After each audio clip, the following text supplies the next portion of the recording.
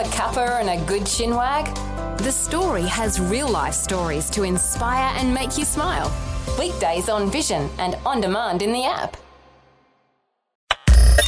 Audio on demand from Vision Christian Media. Want to win in life's challenges? To know the will of God and have more passion for Him? Practical help right now with Tak Bhana and Running with Fire. This week we're looking at this incredible story in 2 Kings chapter 3, where 3 kings go to war. They're facing certain defeat because they've run out of water. And they needed a miracle because obviously they're going to die and they're going to be defeated by the enemy. And God gives us unusual instruction. He says, make the valley full of ditches, and without rain, God's going to miraculously fill the ditches with water. And of course, we saw as a result, the kings won a great victory.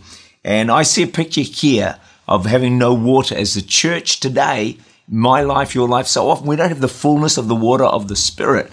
And if we want to see God pour out His Spirit in a remarkable way, call it revival, whatever you want to call it, we need to make the valley full of ditches. And I would like to suggest that that's redigging the wells of prayer. And if we will dig deep enough, I believe the water of God's Spirit will be poured out and flow in an amazing way. I've actually never been more excited. I've been on this journey with God a long time than I am now. And, you know, many of us, including some of you listening today, watching today, have been digging the wells of prayer. We're finding more people are coming to our prayer meetings. I'd like to see a lot more yet. We have revival prayer meetings going on. And as a result of that, we're seeing the spiritual temperature of the church begin to rise. We're beginning to see more miracles and breakthroughs taking place. And so it's very exciting. So please, if you're into prayer, even if you're not in prayer, please keep digging those wells of prayer, because I hear the sound of the abundance of rain, not natural rain, the rain of the Holy Spirit. Now, when the prophet said, make the valley full of ditches, it sounded crazy. Like, why on earth would you do that? How can that be connected with us getting water? Surely that can't be the answer. But let's take note here. Doing anything other than digging ditches, which is what God said, there would have been no miracle. And everything else would have been a waste of time and energy. So digging ditches looked ridiculous. But I've found in the Bible, the miraculous and the ridiculous are often connected. When we see a miracle in the Bible, often the instruction to it is ridiculous, but it doesn't seem crazy to us because we've heard it so many times. Here's an example. Hey, Noah, build a boat. Well, what's a boat? What's this big piece of wood? And you're going to live in it because it's going to rain. What's rain? Says Noah.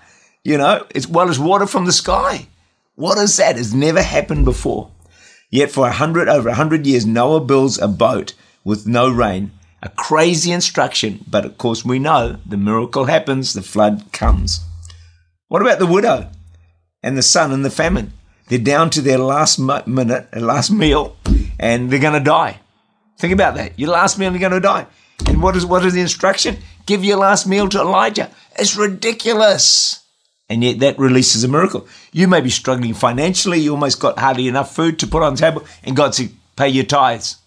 Or increase your tithe. Ridiculous. But that's often the ridiculous and miraculous are connected. Here's one more for you. Naaman. He's a senior man. He's a man of dignity. He's a ruler. He's got leprosy. Go dip in the Jordan 7 times. Like, well, why 7 times? Why not once? Why not twice?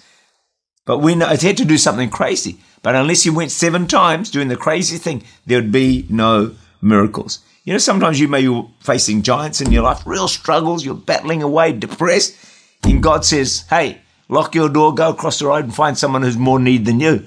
Ridiculous. But sometimes the ridiculous and the miraculous are connected. 3 kings, you need water?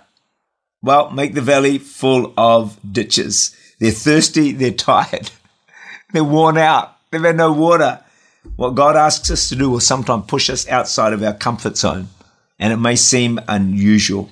Reading in the wells of prayer is hard work. You got to bend your back.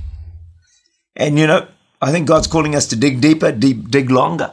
But I often compare us with sports people. They just bend their backs to do well in their sport. They'll go to the gym, they'll go without food, they'll push themselves to the limit. They'll be exhausted. I think we need to do this in redigging the wells of prayer. And if we do that, I can guarantee you the water of God's Holy Spirit is going to flow in a powerful way. Tak Bhana is the Senior Pastor of Church Unlimited in Auckland, New Zealand. For more information, to make contact or to listen again, look for Running with Fire at our website, vision.org.au.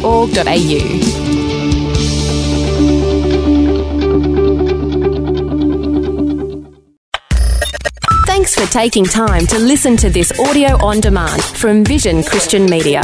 To find out more about us, go to vision.org.au.